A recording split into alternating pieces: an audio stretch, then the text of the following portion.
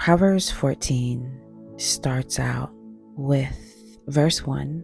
The wise woman builds her house, but with her own hands the foolish one tears hers down.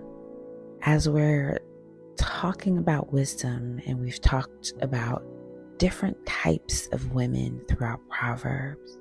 So the wise woman that is building her house. As a woman, what is your house?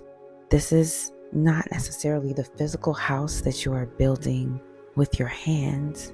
This is the house, the home that you are building with your children, with your spouse, with yourself if you're a single woman. So what are the building blocks that us as women need to build our house?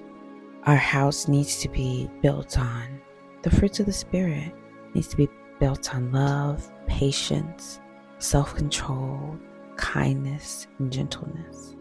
And when we build our house on these things that God has called us to do, not only will we be blessed, our households will be blessed. In contrast, a foolish woman tears her house down.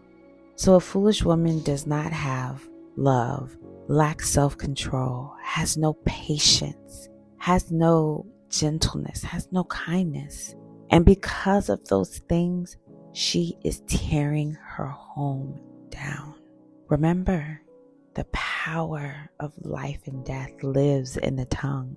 So just by simple words and simple actions, you can choose to build your house or you can choose to tear it down. Verse 7 states, "Stay away from a fool, for you will not find knowledge on their lips. The wisdom of the prudent is to give thought to their ways, but the folly of fools is deception." We are commanded to stay away from foolish people. Why? Because we don't find knowledge on their lips. The things that they are telling us, the things that they are saying to us are not edifying. They're not of God. When you see a wise person, it's not just what they say, it is what you see them doing. It is their actions.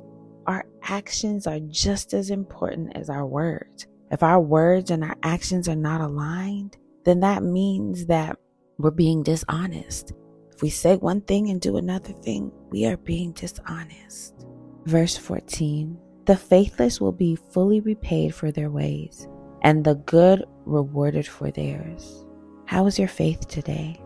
Do you have faith in God?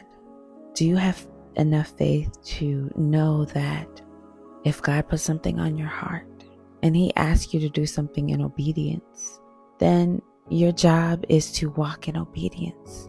The very first step of faith is obedience. So if you are walking around and you lack faith, Solomon is telling us that you will be repaid for your ways. So what does a lack of faithfulness actually look like? That means that you give up. You lack hope. You lack the drive to keep going, keep doing. Faith is believing in the unseen. Faith is going and moving and doing, even when the outcome seems unrealistic, even when you can't see ahead of you.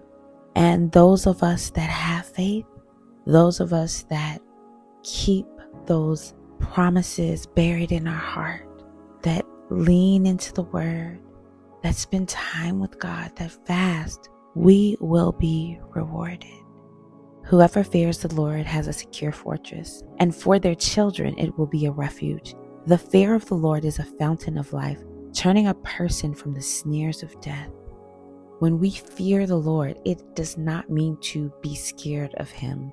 It does not mean to be worried about the repercussions or the things that He will do to us. That's not what it means to fear the Lord.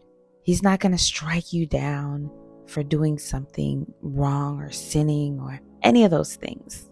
God operates in love and kindness. Fearing the Lord means that you fear not having a relationship with Him. Your fear is around, well, what happens if I don't end up in heaven? What happens if I'm not walking with God? What happens if I give up on him?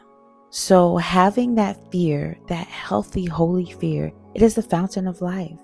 Fearing not having God as your personal savior, not having God, not having a relationship with him. This is the fountain of our life. This is what gives us purpose to live, to go on, to go through the hard times in life.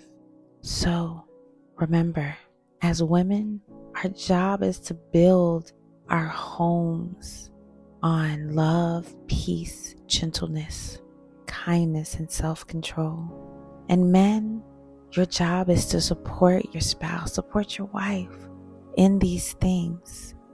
As you see her cleaving closer to God, building this house, building this home in the way that you want her to build it, in the way that God is commanding her to build it. Support her. Continue to love her. And if you are unmarried, build your home in that way. Build it for your children. Build it for yourself, because you are doing what God is calling you to do.